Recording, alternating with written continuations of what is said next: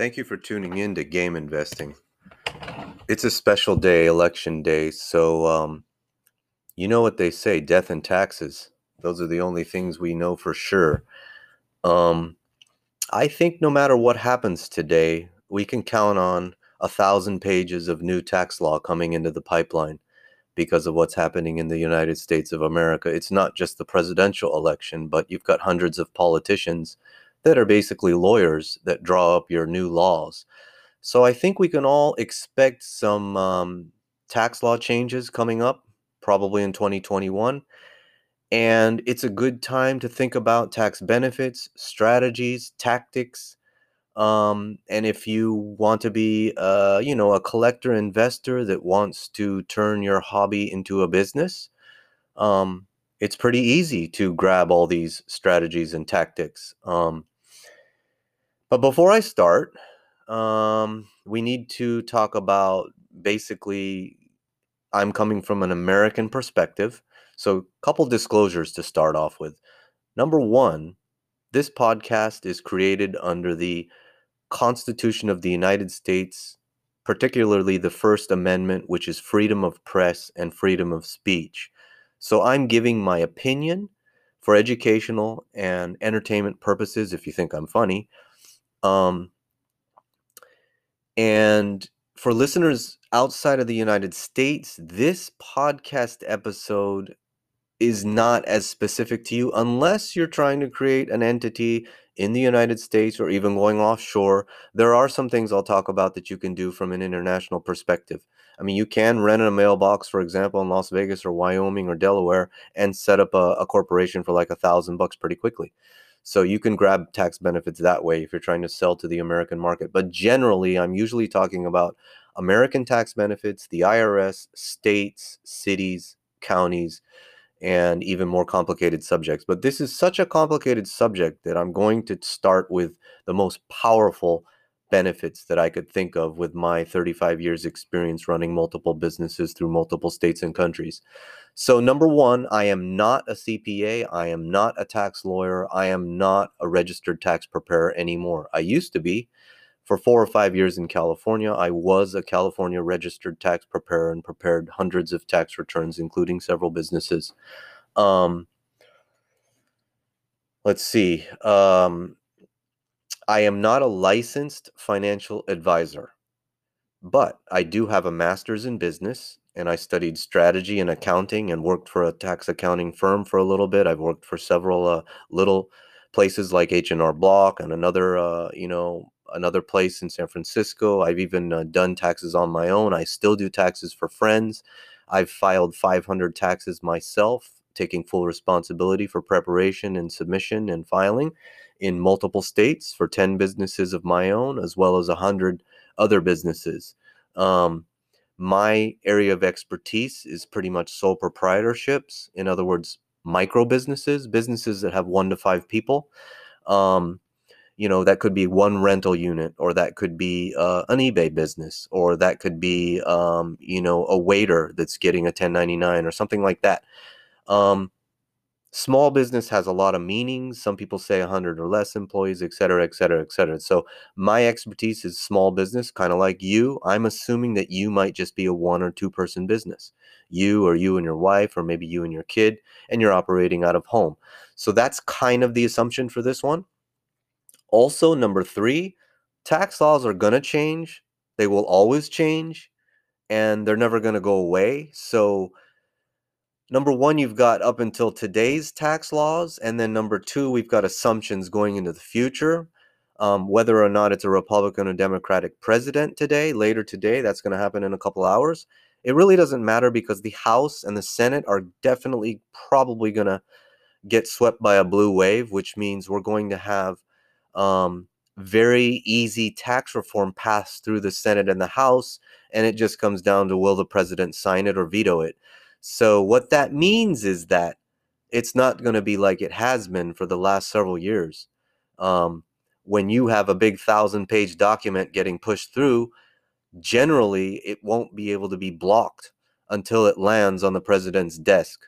So that's what you're voting for today. It's not just the presidency. You're voting for tax reform, ease of tax reform, what state is going to receive different types of tax reform as it gets deployed across the country. You're going to see people move out of state. We were just at an open house the other day. The people left a no tax state to go to a no income tax state. People are leaving California to go to Texas, no income tax. So, there's all kinds of strategies. I could probably do 10 podcasts on taxes and probably will in the future.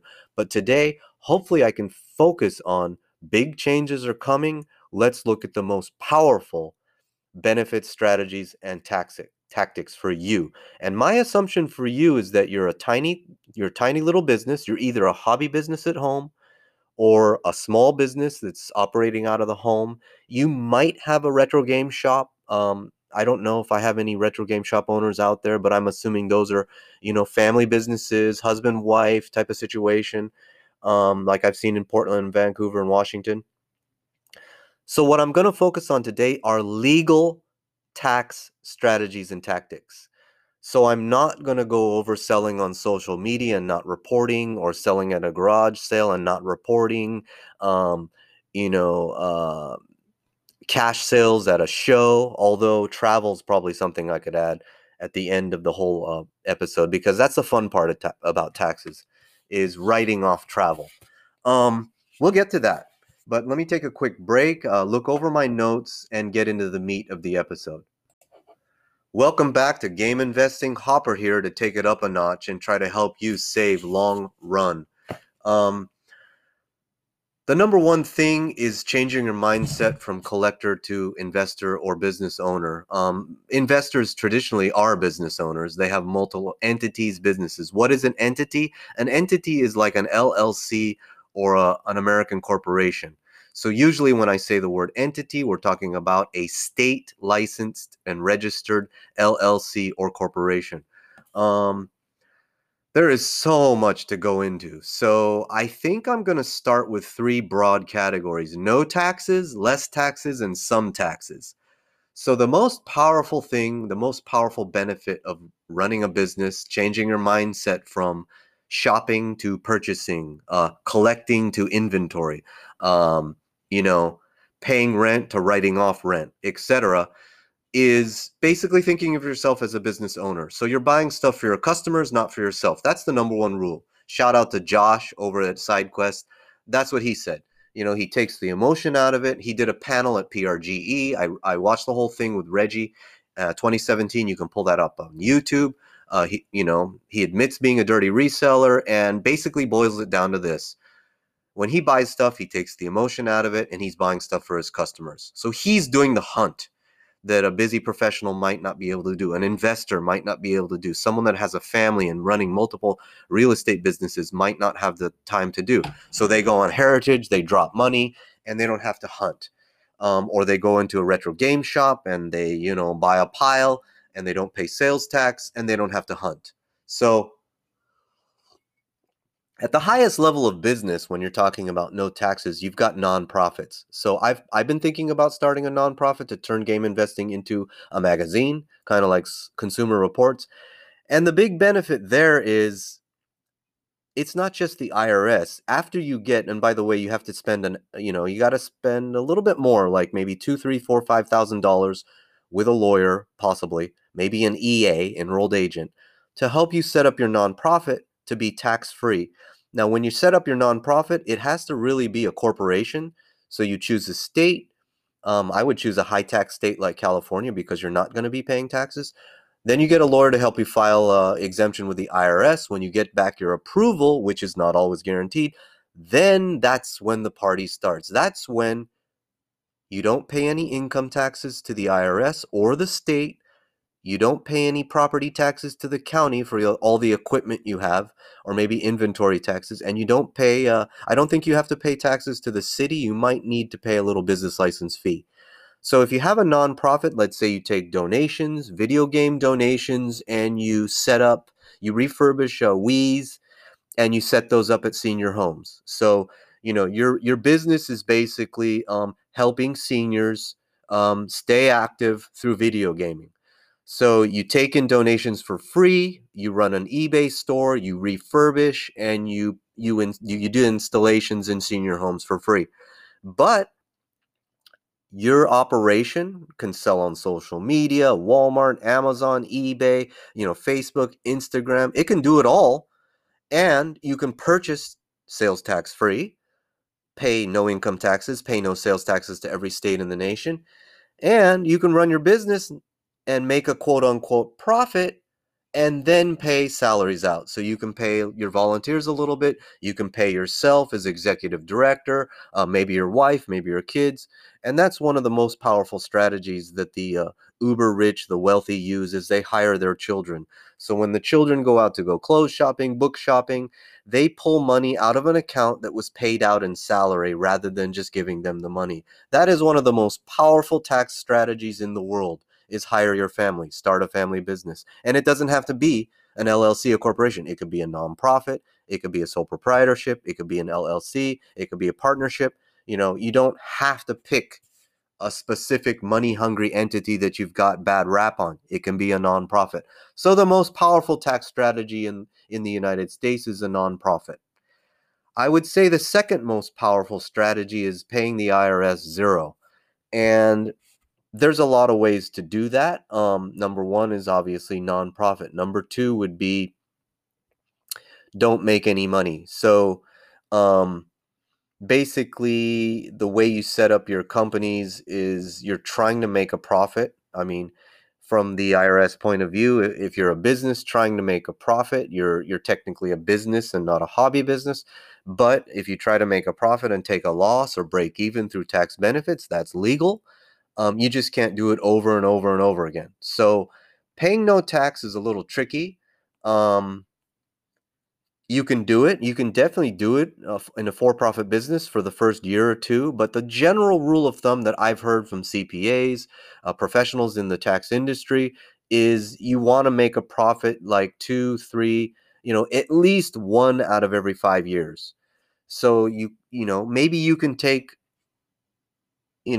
a loss or break even for 2 years every 5 years, which means pay no taxes for 2 or 3 years and then pay taxes for 2 years. And the other thing you can do, you can check with your tax professional about this, is when you take a loss as an investor or a business owner. As an investor, you can carry forward $3,000 worth of losses. So let's say, like me, full disclosure, I took $20,000 losses in the stock market this year, trading over $200,000. I'm going to be able to carry forward $3,000 in tax benefits for the next 6 or 7 years. Okay. So there's lots of ways to pay no taxes. I'm just saying if you want to pay no taxes forever, you're going to need like a nonprofit or multiple entities. And multiple entities is way too complicated for this podcast. That would be like having real estate entities, business entities, nonprofit entities, like a trust, all working together to where all the taxes either land out of country or in a nonprofit. And believe me, that's what everybody's doing at the high level. All your Google founders, Facebook founders, Amazon, it's true. Those high level people are avoiding taxes. Well, I don't know if they're avoiding taxes. They're being smart. They're hiring lawyers to pay no taxes. And you do that by going international with nonprofits. So, speaking of international, I think we should talk about going offshore. I mean, I'll just drop it. That is the most powerful tax strategy. I do believe Silicon Valley uses that. There's things like the Irish twist, or there's things that involve Ireland and the Virgin Islands and Cayman Islands and, all these islands out there where there's no taxes. It's just a bunch of bankers and lawyers that set up companies. And yeah, the word shell company does exist. You can buy one off the shelf. You can buy one and set up a bank account. So, the most powerful tax strategy globally is to go offshore. Offshore means you're not in the United States technically. You're using eBay.com, Amazon.com, Facebook.com, Instagram.com, but your entity, your corporation or LLC or partnership or trust, is in the Cayman Islands or the Virgin Islands or maybe Ireland with a much lower rate. So the most powerful tax strategy is offshore. The next most powerful, if you're going to stay domestic like me, and I've moved twice because of taxes. I've moved my whole kit and caboodle 2 times. It's just intense, just for tax purposes. At the state level for income taxes, not sales taxes, income taxes. There are states where you can pay no income tax if your entity is headquartered there. Now, what does headquartered mean? That means you got to have a legal business address. That's not always a mailboxes, etc., or UPS address. That has to be quote unquote somewhere where you can hang a business license, and that's the first thing you ask. So if you want a Wyoming, a Nevada corporation, a Texas address, a Delaware address, Alaska address, Montana address, you're going to have to call them up and say, can I hang a business license at your mailbox service? So the cheapest way to do this is set up an entity in a no income state like Texas or Nevada, maybe Delaware, and find a service that involves a mailbox where you can hang a business license, and you'll need a resident agent. And the resident agent is someone that receives mail on behalf of your entity. So let's say you're getting sued. They can't really know where you live because they're going to shield you, which brings up another big tax benefit. Liability. And the reason to start a business, get an EIN number, which is free through the IRS, to start paying your taxes as a business is liability.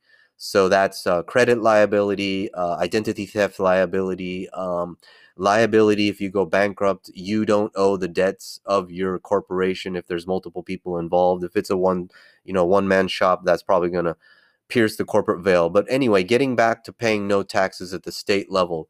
At the income level, you're going to need an entity, and for sales taxes, you're going to need probably an address.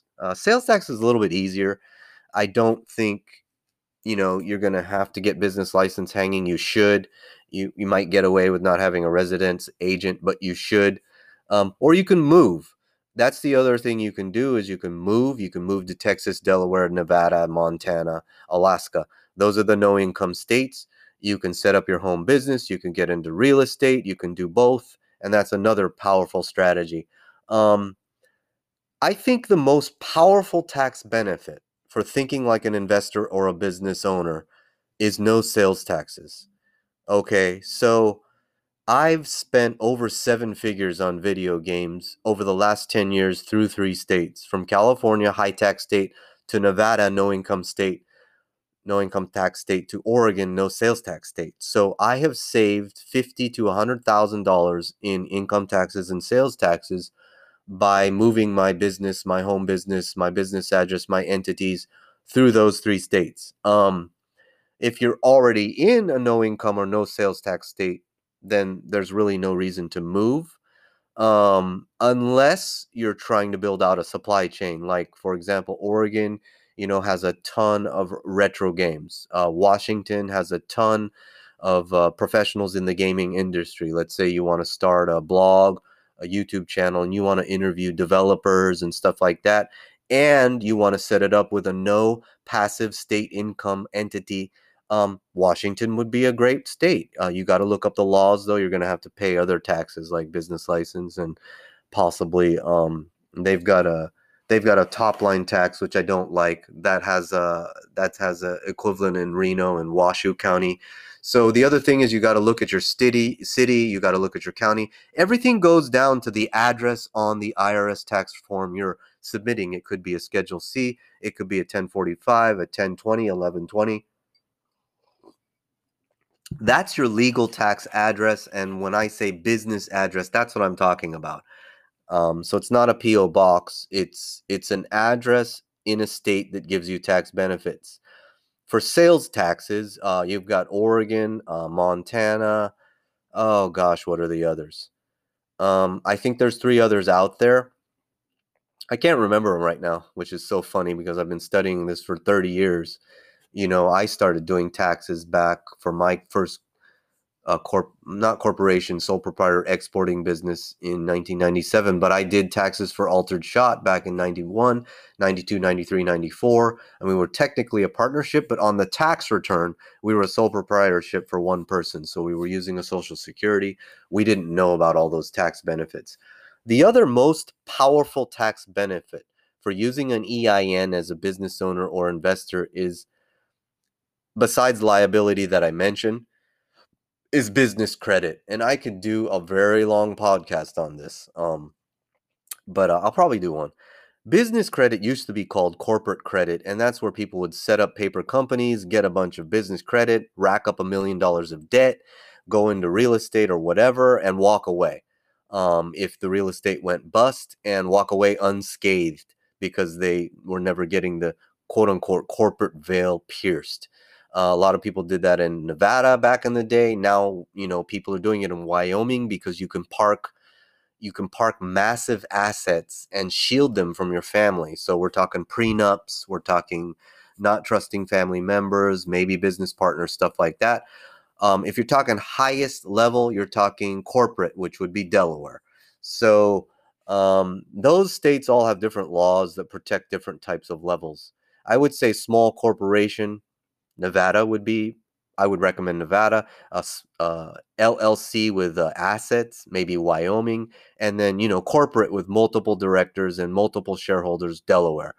So the most powerful tax benefit, how do you use business credit? Well, business credit is complicated. And what I'm going to say is, think about when you apply for a credit card.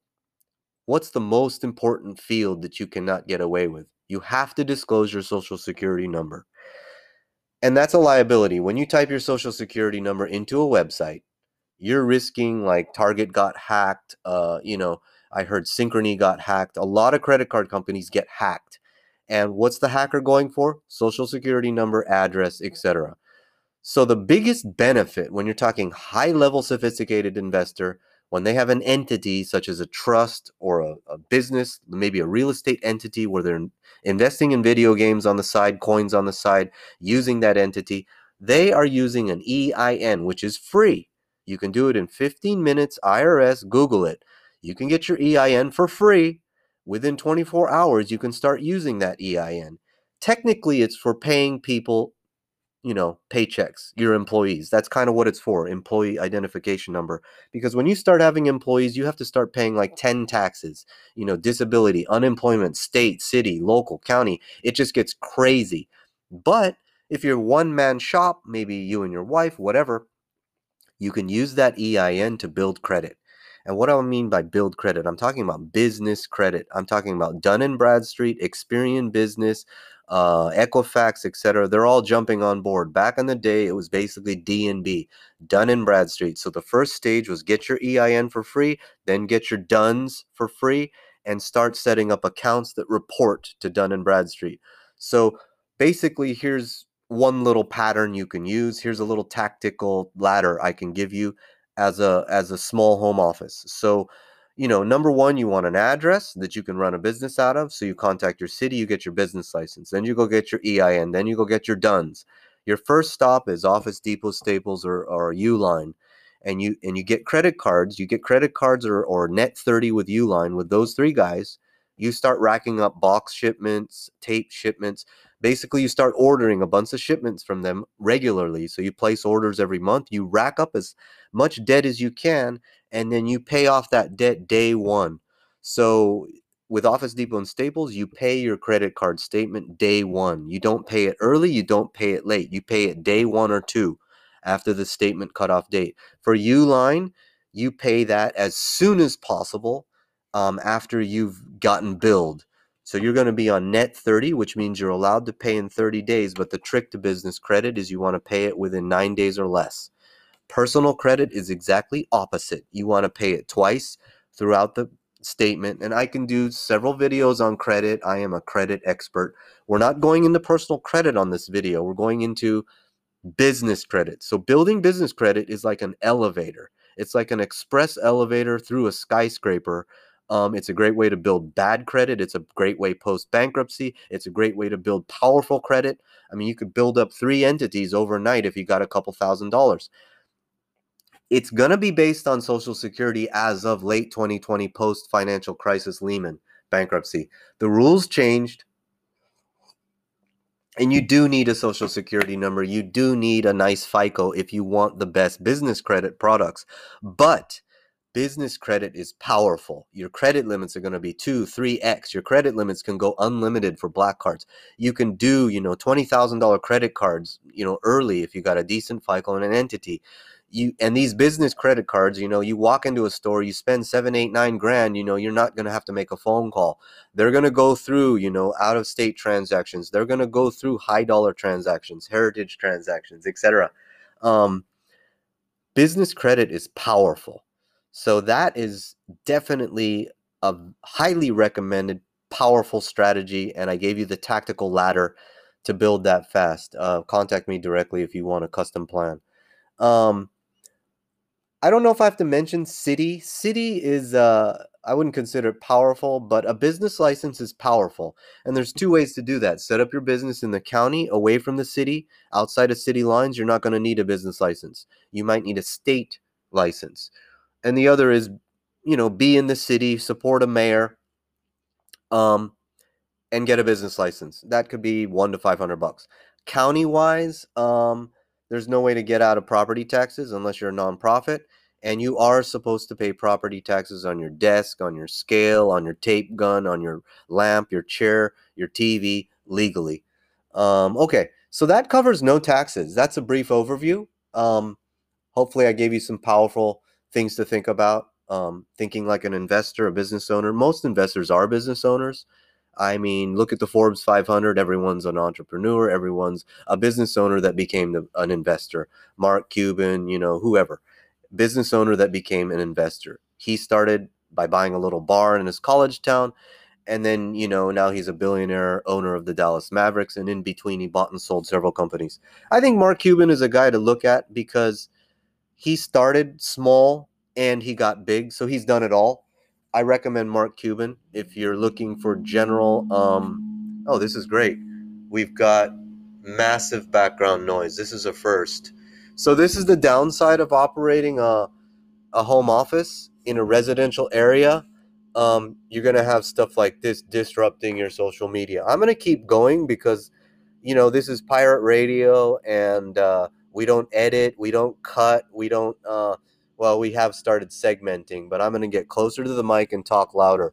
So we're going to finish up on no sales taxes. Let's move to less sales taxes. Now, the most powerful strategy on less sales taxes is claiming a loss. Now, the only way this works is if you have a plus. The negative doesn't help you unless you have a plus. So if your business operation, your video game operation, your resale operation, your buy and sell operation, your flip operation is taking a loss in the first year, the second year, the fourth year, the seventh year, it's only going to really help you if you have a gain somewhere else. A gain in a real estate, a gain in a gain in your day job. So the really most powerful way to pay less taxes is to have a day job, maybe a wife with a day job, kid with a day job, a family with a day job, partner with a day job, partner with a real estate job, something like that, to where you do have a big number coming in that you want to reduce and get to a lower tax bracket. And the tax bracket may change with a presidential election, and we're looking at new tax laws. So, I can't recommend specific tactics. All I can say generally, strategically, is study your tax brackets. Because if you can create a loss legally and bring your main income down into another tax bracket below, you can save significant taxes. Significant. And those brackets change almost every presidential election. I can almost guarantee, if you look in history, the brackets change. The rates for the brackets, the tiering may change on several things like capital gains taxes, income taxes, maybe even wealth transfer taxes. Those are big, powerful strategies. What are you going to do with your collection? Are you assuming that your kid is going to treasure it and keep it forever? You're probably wrong. If you study the pamphlets or books that Heritage gives out, they're always talking about wealth preservation. They're talking about how to transfer wealth to a generation below you, maybe even one beyond that. And really, the most powerful way is an entity, and that's either nonprofit or one that can take a loss. And since I'm talking about transfer, that is a way to lower the taxes of the recipient by them paying no capital gains taxes. So it's a combination of capital gains and income taxes. And that's why I think the stock market sold off last week, is people were going, oh gosh, what if we have a blue wave? And we've got more stimulus, and then we've got lower corporate tax. No, excuse me, lower income taxes, higher corporate taxes, lower capital gains taxes. What that means is investors are thinking, if I sell my stock now for a profit, I can save income taxes now because the tax rates are low under the current administration, as well as the capital gains tax, and I can avoid higher capital gains tax in the future. And if I'm ultra wealthy last week and I'm selling off Facebook, Google, Apple, and I'm an ultra wealthy investor in a very high tax bracket, it is very possible that's a double hit next year. If you're in a high tax income bracket and you're paying capital gains on your stock trades, maybe even your coin trades, you're doing it legally, you're not doing it on social media, you're taking gains on both sides, you sell out now. Because on a blue wave, you're looking at high tax brackets paying higher income taxes, and then also capital gains getting ratcheted up, which is just going to slaughter you if you held stock for long run or held coins for long run, art for long run. Probably not video games, but maybe sports cards, not Pokemon. Anything long run that you held and you're trying to get out of, or you're thinking about getting out of, you want to get out of before December 31st. So that's another tactic you can use. I mean, later tonight, if you see a blue wave, I would set up an appointment with your tax advisor, your financial advisor, go over your entire portfolio, look over all the things that you have long-term capital gains, short-term capital gains, make two buckets there, and then calculate what's your impact to your income tax based on the capital gains and income tax brackets today in 2020 versus a potential ratcheting up on capital gains in 2021, a possible trading tax that Bernie Sanders proposed, where there's going to be a tax on trades, and then the income tax brackets. Because you can bet that if the Democrats sweep, we're going to pay for stimulus with high income earners. So paying less taxes, there are a multitude of ways to pay less taxes. Number one, you need an entity. Number two, you need to start thinking about multiple taxes. Sales taxes, income taxes, capital gains taxes are the big three. So there's powerful strategies if you have an entity you can use to kind of juggle those three and set your family up. Now, setting your family up is not just giving them your video games. It might be better to give them shares in a corporation that owns a retro game shop. Something they can easily transfer, get out of, sell to employees, sell to another owner, sell the whole kit and caboodle. Because here's the deal. If you want to pay no capital gains taxes, well, not you, but if your family, your kids, your grandkids, and you're going to hand them $1 million video game collection, here is the quick and easy dirty tactic. What you can do is write them in your will. You can either will them shares in the entity, partnership in the entity, shares in the corporation that owns the eBay store, the retro game shop, the real estate that has the retro game shop. You can just will them that stuff. And the quick and dirty rule is they pay taxes based on the appreciation from the date they receive the inheritance. So when you die, your date of death market value is going to be their cost. So if you bought $1 million Zelda for 100 grand, the day you die, it's worth $1 million. You bought it for 100 grand. Your kid gets it. On the day they get it, it's worth $1 million. Their cost is $1 million instead of 100 grand. So you save them a $900,000 gain. And this is the most powerful strategy the wealthy use. They use entities, nonprofits, trusts, charities, and they also use inheritance. So this is also probably going to change. You got to look up the inheritance tax. When you're talking over 5 million, this may not work. But if you're talking under 5, maybe 1 to 5, those rules are also going to change based on today's election. And inheritance tax and capital gains and basis are the keywords to find the tactic that fits you best. Contact me if you want to, talk about that. You might need a lawyer. You might need a CPA. A tax lawyer can do both. That's why the wealthy don't use CPAs. Your choices are basically tax lawyer at the top, CPA or EA in multiple states, and then maybe a tax preparer. I would recommend a tax lawyer if you can afford it. If not, maybe an EA multiple states. So anyway, um, paying less taxes, there's a trillion ways to do it, and I think I outlined the most powerful. The second most powerful, I got a minute to talk about, is real estate. So, flipping, rehabbing, investing, collecting rents, etc., etc., etc. So let's say you could buy a shopping center, set up a retro game shop. There's a million things you could do there. There's a million things to pay less taxes. And the key, most powerful tactic in real estate paying less taxes is depreciation. With depreciation, you are able to basically control how many taxes you're going to pay in the current term. Um, Basically, depreciation is a way to write off the value of the assets that you purchase, such as your retro game shop, your shopping center, maybe your house where you're operating your home office out of one of the big rooms and the garage. So, depreciation is a very complicated topic, but basically, it means extending taxes until the day you sell the asset. But there's ways like through a 1031 where you can avoid that or transfer it into a nonprofit, etc. So hopefully we've covered no taxes and less taxes and the most powerful strategies and tactics. We've gone through 30 minutes and we're going to have to come back and wrap up the final most powerful strategy, which is paying some taxes, which I think is the majority of us out there. And again, the assumption is legal. So let me take a break and come right back.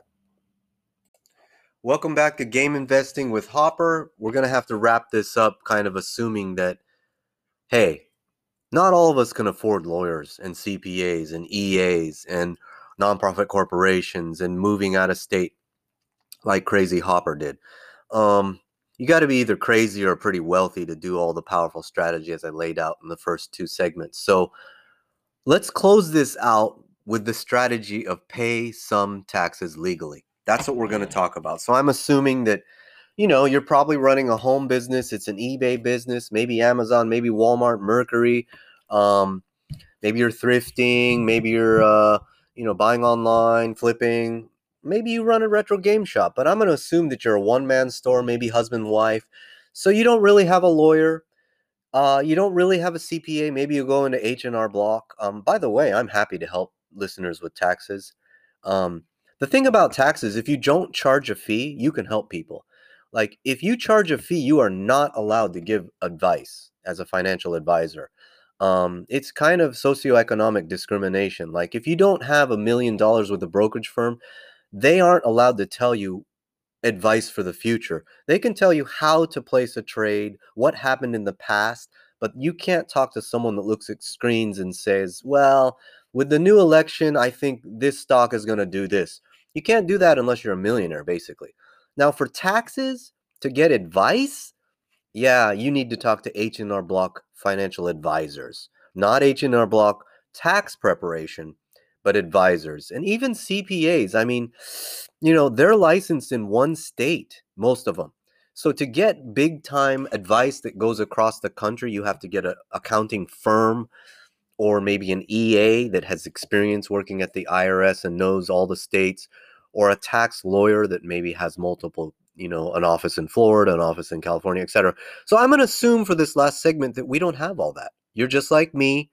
We started on the ground. We bought one item, flipped it, bought a second item, flipped it. Here we are running a business out of our home with games stacked up everywhere. We can barely keep track. Some of you may or may not be using a spreadsheet. So the number one thing you got to do if you're going to be a business or an investor is you got to start keeping records. So that's one of the requirements. The two requirements for the IRS to be a business, not a hobby business, but to be able to write off stuff and take tax benefits is you have to be a going concern. So you really have to be someone. I look at it as instead of collecting, you're trying to ring up a cash register every day. So you're a going concern. So going means you're doing it continuously. You're not collecting 1 month of the year, sticking it in the closet. You're doing it every week, every day, at least research. And then concern means you're trying to make a profit. So those are really the two things. You really need to be trying to make a profit all the time. And a profit doesn't mean you're going to make a profit. It means you're trying to make a profit. So you can still take losses.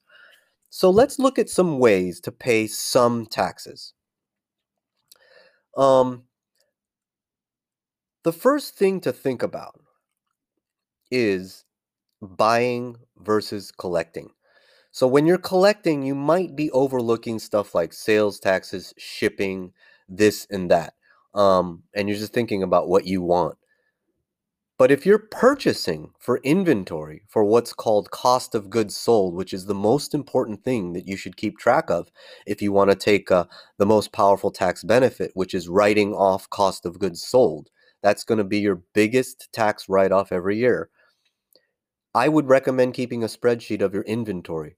And I would recommend the left-hand column would be the date, the next column would be the quantity, the next column would be the description, and the next column after that would be the amount.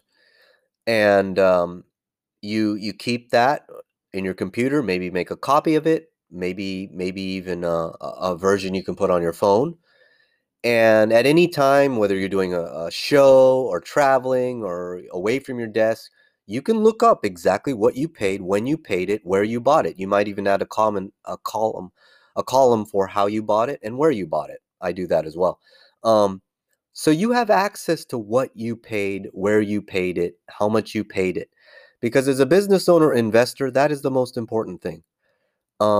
If you believe in Warren Buffett and value investing, it's all about the purchase price. It's about what you paid, when you paid it, and who you paid, where it's about getting in low and selling high. Even if you get in low, you can sell a little bit higher and not get hurt. If you get in high, your only choice is to sell very high, and that's a problem. As a collector, I guess you can wait 10 or 15 years, but the assumption is you're moving from collecting into investing and you're thinking about becoming a business owner like me. So, the first thing to stop thinking is that you're not collecting, you're purchasing. You're not shopping, you're acquiring. You're not building a collection, you're putting together inventory or a portfolio. You're taking positions. So, how do you pay some taxes on taking positions? Well, there's all kinds of things to lower the cost of purchasing. Um, Number one, pay no sales taxes.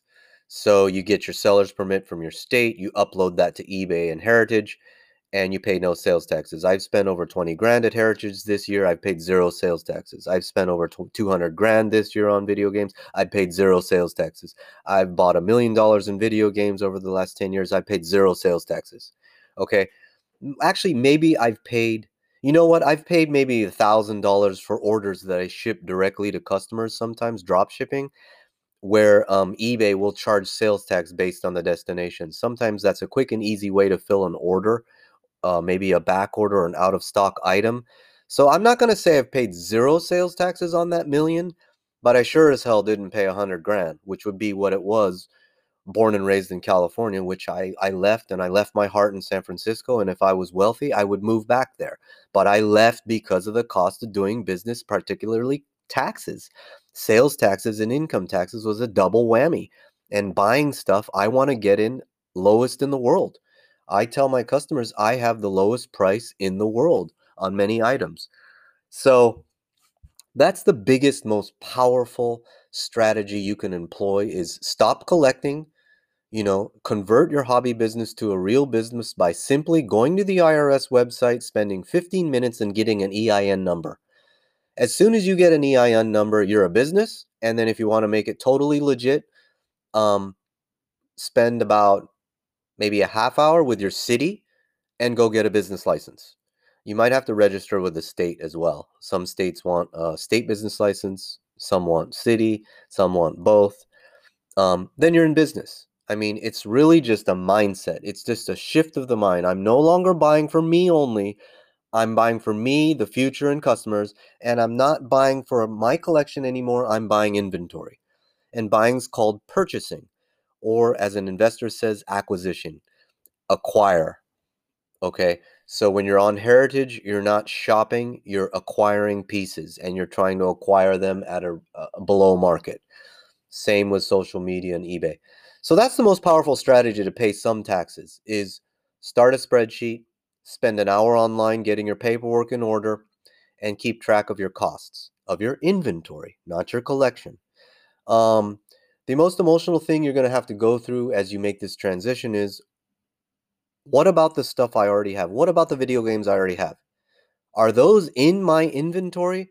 Well, the way I do it is if it sells, it went into inventory the day before the sale or January 1st, the year before the sale. That's kind of how I separate PC or personal collection or stuff that's off the block.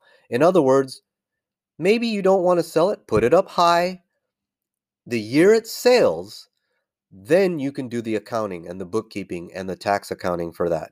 So you can basically say, well, oh, I sold that big game. I didn't really want to sell it, but I couldn't say no to $5,000 because I paid $1,000. You're going to have to transfer that into your business sometime. That probably would become January 1st, the year you sold it. And it converts from PC to inventory, and then it immediately goes out as a sale, as a revenue. So your biggest write-off is when you write off cost of goods sold against revenue, and that gives you a gross profit. Now, here's where it gets kind of fun. When you start writing stuff off gross profit, you know, the two that you can't avoid are not fun. Let's cover those real quick. The bad news coming first is shipping and fees.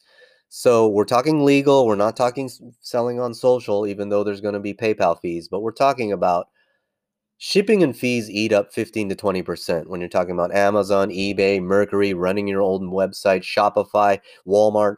I don't care what the platform is. You're talking 15 to 20%. So you sell $100,000, you're going to pay out 15 to 20%, 15 to 20 grand to USPS, FedEx, UPS, Amazon, Walmart, Mercury, eBay, PayPal.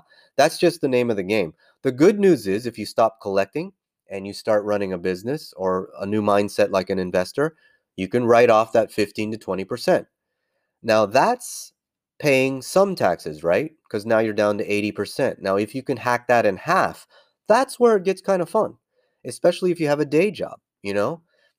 Because you're paying taxes on your day job, and they're pulling withholdings out of that, and you're used to getting a refund, but then you started your video game business, and now you got to pay all these taxes and pay quarterlies. Well, you better get savvy at tax benefits. So let's cover the biggest fun ones. So the fun one is home office.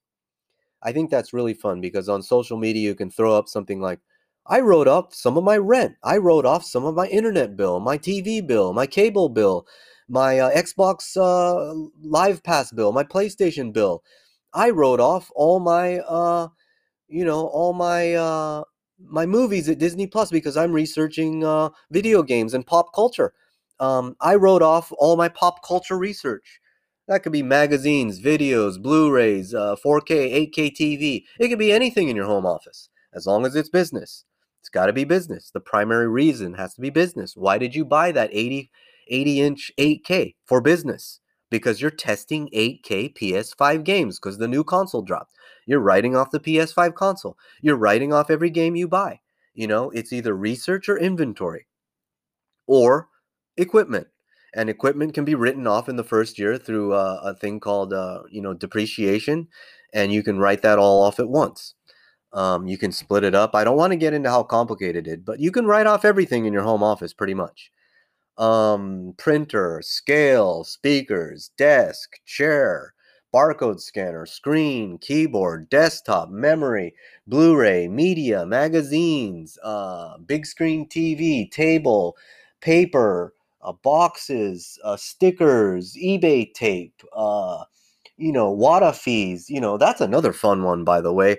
I was talking about 15 to 20% in fees. What about WADA fees, VGA fees, eBay fees, Shopify fees, .com fees, Instagram, shop fees, Facebook shop fees? So fees is really one of the biggest. I mean, I usually write off 20 to 50 grand in shipping and fees every year.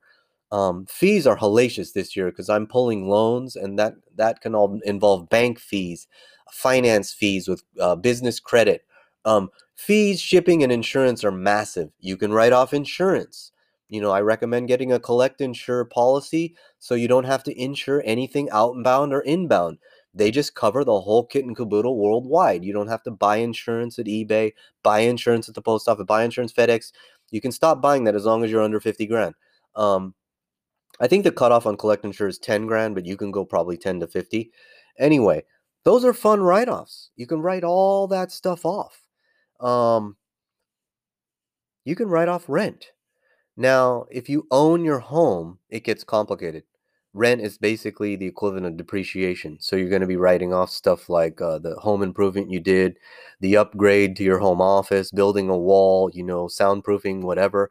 Maybe you're on social and you want to write off a camera, a microphone, uh, excuse me, all kinds of stuff you can do, depreciation wise. And you can do that if you're renting for your equipment, but generally, most of us are probably renting that retro game shop or renting that home office. We might be renting a storage unit. All that stuff is a write off. You can rent $1,000 storage unit, climate controlled, with insurance and cameras, and write that off. You can rent one from PWCC here in Oregon. They can store your stuff. You can have it shipped here. You can avoid sales taxes. You can write that off. You can write that fee off. So there's so many ways to pay some taxes and take a lot of tax benefits and tactics by basically thinking like a business owner. So the catch is, the bad news is when you do home office, the rumor is that it doubles your chance of audit, which is nothing to worry about if you're writing stuff off legally.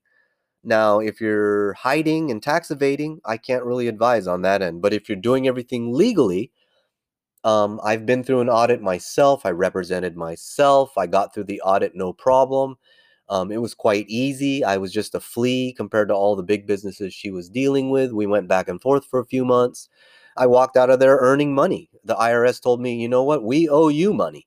So, audits aren't really that scary. Home office doubles your chances of an audit from like 1 in 100 to 2 in 100, or like, one person in 200 to one, maybe two people in 200. I don't know. I don't know the exact statistics. But, everybody on the high end investor side, they got a CPA, they're doing home office. They may have their company out in the city and they may be living in the suburbs in a real nice home office with a big, nice home office. They're writing that off. They're like a consultant to their company or whatever. You and me, we're selling online at our home office. So the catch is you can only write off the square footage ratio. So if your apartment is 1,000 square feet, your home office is 200 square feet, that's 20%. That means you can only write off 20% of your electric bill, 20% of that loud thing you just heard called landscaping, 20% of your sewer, 20% of your water, 20% of your rent, 20% of your renter's insurance, 20% of your repairs and maintenance, maybe 20% of your shared stuff, such as your internet, your streaming. Now, if it's 100% dedicated to video gaming, and video game flipping, you can write it off 100%, such as a dedicated Xbox account, dedicated Disney account. Let's say you're flipping videos and games. You can say every video game and every video I watch, every movie I watch, every TV show I watch is research for me, doing product research, market research, to decide what items I'm going to purchase and put into inventory. So it gets really fun and flexible. You can do all kinds of things with home office and a shop and a company and a mailing address. You can have multiple entities. You can hire yourself as a consultant. You can hire your family. There's all kinds of stuff you could do to pay some taxes. Um, I think that's enough for today. I mean, we're approaching the hour, and I'm pretty much a credit expert. I would consider myself a sole proprietor expert. That's a Schedule C. That's probably the first place you should go, is Google Schedule C and study all the write-offs. I think the favorite on that list, if you Google Schedule C and download the PDF and you look below gross income, you're going to see a bunch of boxes. It starts with advertising. It's alphabetized. It goes from advertising all the way through other, and I think home office is on there as well. But the fun one on there, and when Corona gets, I mean, I'm a futurist, by the way. I actually dropped an article. I've dropped one article published with my professor. Shout out to you, Dr. Carr at SFSU, for helping me finish my thesis and get an article out there in the Futurist. Um, I was looking at the future of the auto industry, which did go electric. I was studying hybrids at the time, but I've always thought like a futurist, so I'm always thinking of the future in terms of taxes. With the blue wave sweeping over today, we're going to see, 1,000 pages of new tax laws dropping. 2 months from now, you're going to have a whole different tax return come, next April, March, whenever you do your taxes. You're going to get a few surprises. You might get some good surprises, bad surprises, depending on what you do. You have basically what? You've got, 57 days to make strategic and tactical changes. Yes, you can start your business right now today. You could start your business on December 24th. There's no like rule of you can't start your business late in the year. And then you can file your Schedule C. I would recommend starting your business right now. Don't wait. And something to look forward to in year 2, 3, 4 of your business.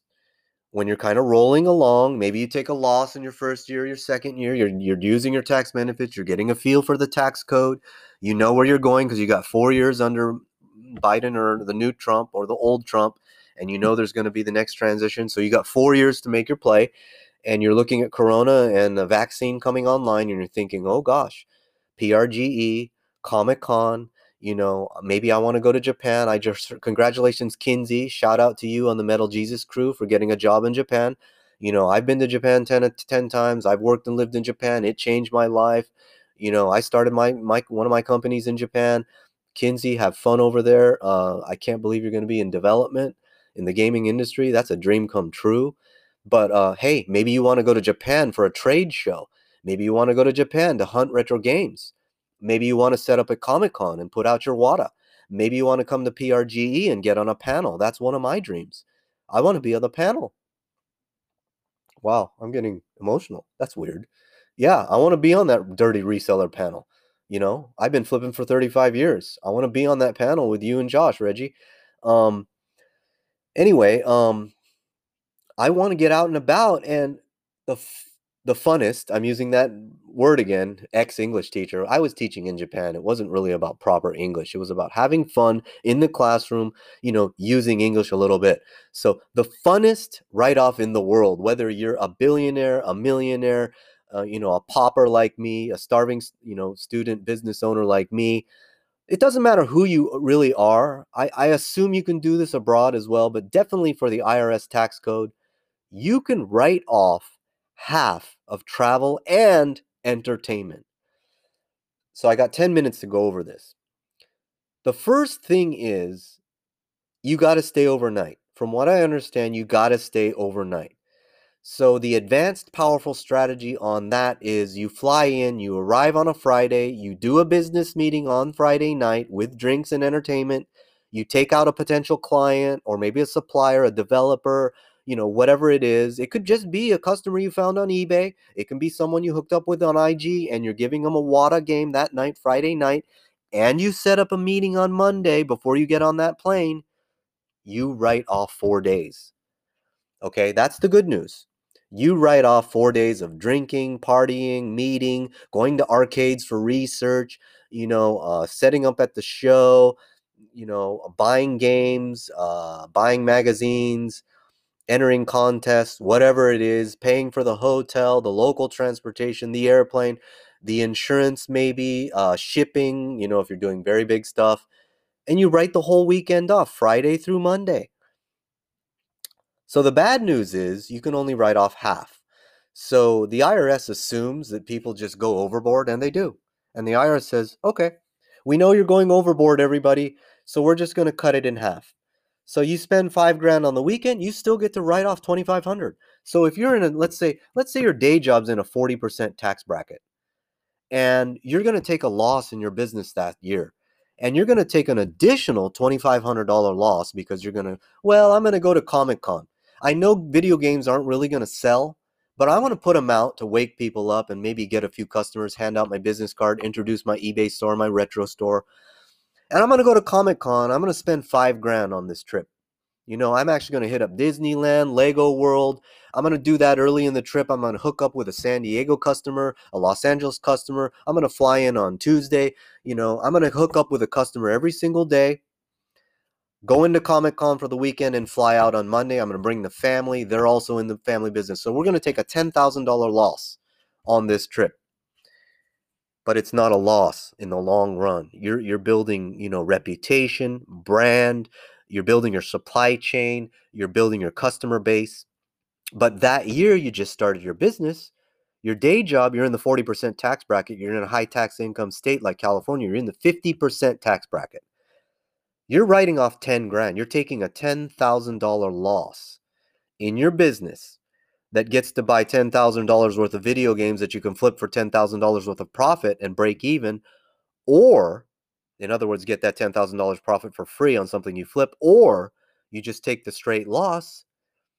You take a $5,000 loss at a 50% tax bracket, you put $2,500 into your pocket. So you take the family out to Disneyland, Lego World, and Knott's Berry Farm, whatever. You go to Comic-Con. They go and go to the amusement parks. You do business. You're at Comic-Con setting up. You come home. You hand all the receipts to your tax guy, and you tell him I had a business trip out in California. You don't give him any other details, and you give him all the receipts, all the drink receipts, all the hotel receipts, all the airplane receipts. Everything. And he said, "Wow, that trip put 2,500. That knocked 2,500 off your tax bill." And now suddenly you're getting money back from the IRS. And what that means is the IRS and California paid you.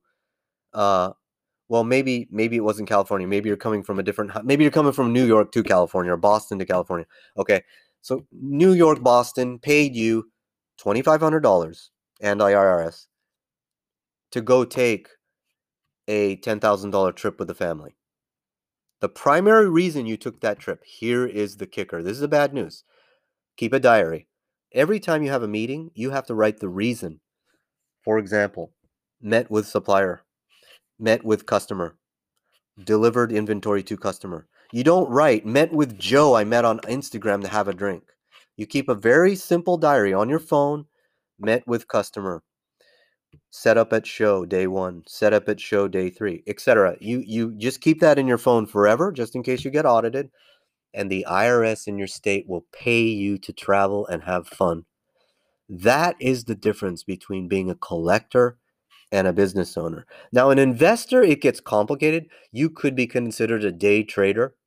You could go to a convention for day traders, financial, real estate, accounting, taxes. You probably could get a high-powered CPA to argue that video games is part of your portfolio. And you can write that off on Schedule A. It's complicated, but there are ways to write off stuff like travel, uniforms, suits, kind of weird stuff like for nurses and policemen. It's kind of a loophole for that type of profession where you're kind of self-employed. You're spending money on the side for quote unquote your little independent contracting business.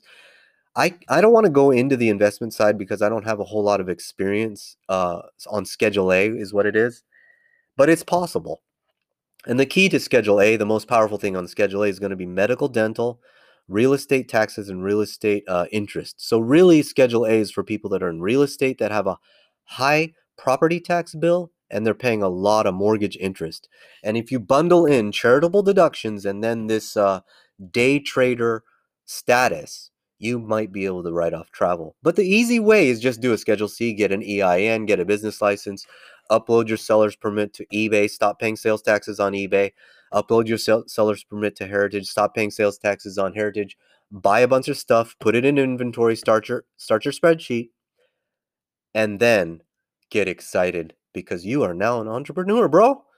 Sister, you're an entrepreneur. And guess what? That's playing life like a video game, trying something new, doing exactly what you were doing before, just adding a few tools, change a little bit of your mindset. Now you're a businesswoman, you're a businessman, you're an entrepreneur, you're moving and shaking, you're traveling the country, you're having a blast, you're building your network, your brand, your eBay store's pumping, you're thinking about opening a retro game shop, you're thinking about quitting your day job someday. You're thinking about financial freedom, baby. And you're going to make mistakes along the way. You're going to have speed bumps. You're going to have to pay some taxes. You're going to have maybe some bad credit situations when you make some big mistakes and something punches you in the face like a corona or an economic shock. You're going to have to get through all that as an entrepreneur. The entrepreneur that wins is the one that survives. It's like going into the jungle and facing all the nasty animals with nothing but a pocket knife and surviving. That's what being an entrepreneur is. Play life like a video game and get through all those kill screens. Get through all those savage animals in the jungle. Don't give up on your business. Get your business to year 10. Then make a decision if you're going to give up or not, because that's when you can become a master. Thank you for listening to Game Investing Radio. We're taking it up a notch. It's still pirate radio, not edited. I'm segmenting. That's the only change here. I'm segmenting. If you got through this last segment, you're a pro. Um, you have the potential to becoming a master, and I really appreciate your support on social media. That's why I do this. I do it for love of the game. I want to share my 35 years of entrepreneurship. I was a hardcore gamer 35, 45 years ago. I've been doing games. I've been a dirty reseller for 25 years. I've been a dirty, you know, game reseller for 10 years. I bought and sold 10,000 sealed games over these last 10 years, and I'm just learning about retro and investing. So let's help each other out. Let's grow this community. Let's watch it grow up from a hobby through gaming to collecting and finally investing and entrepreneurship. That's really the destiny. We're either going to entrepreneurship or investing. So again, thank you for listening, and let's try to keep it positive for the next 4 years.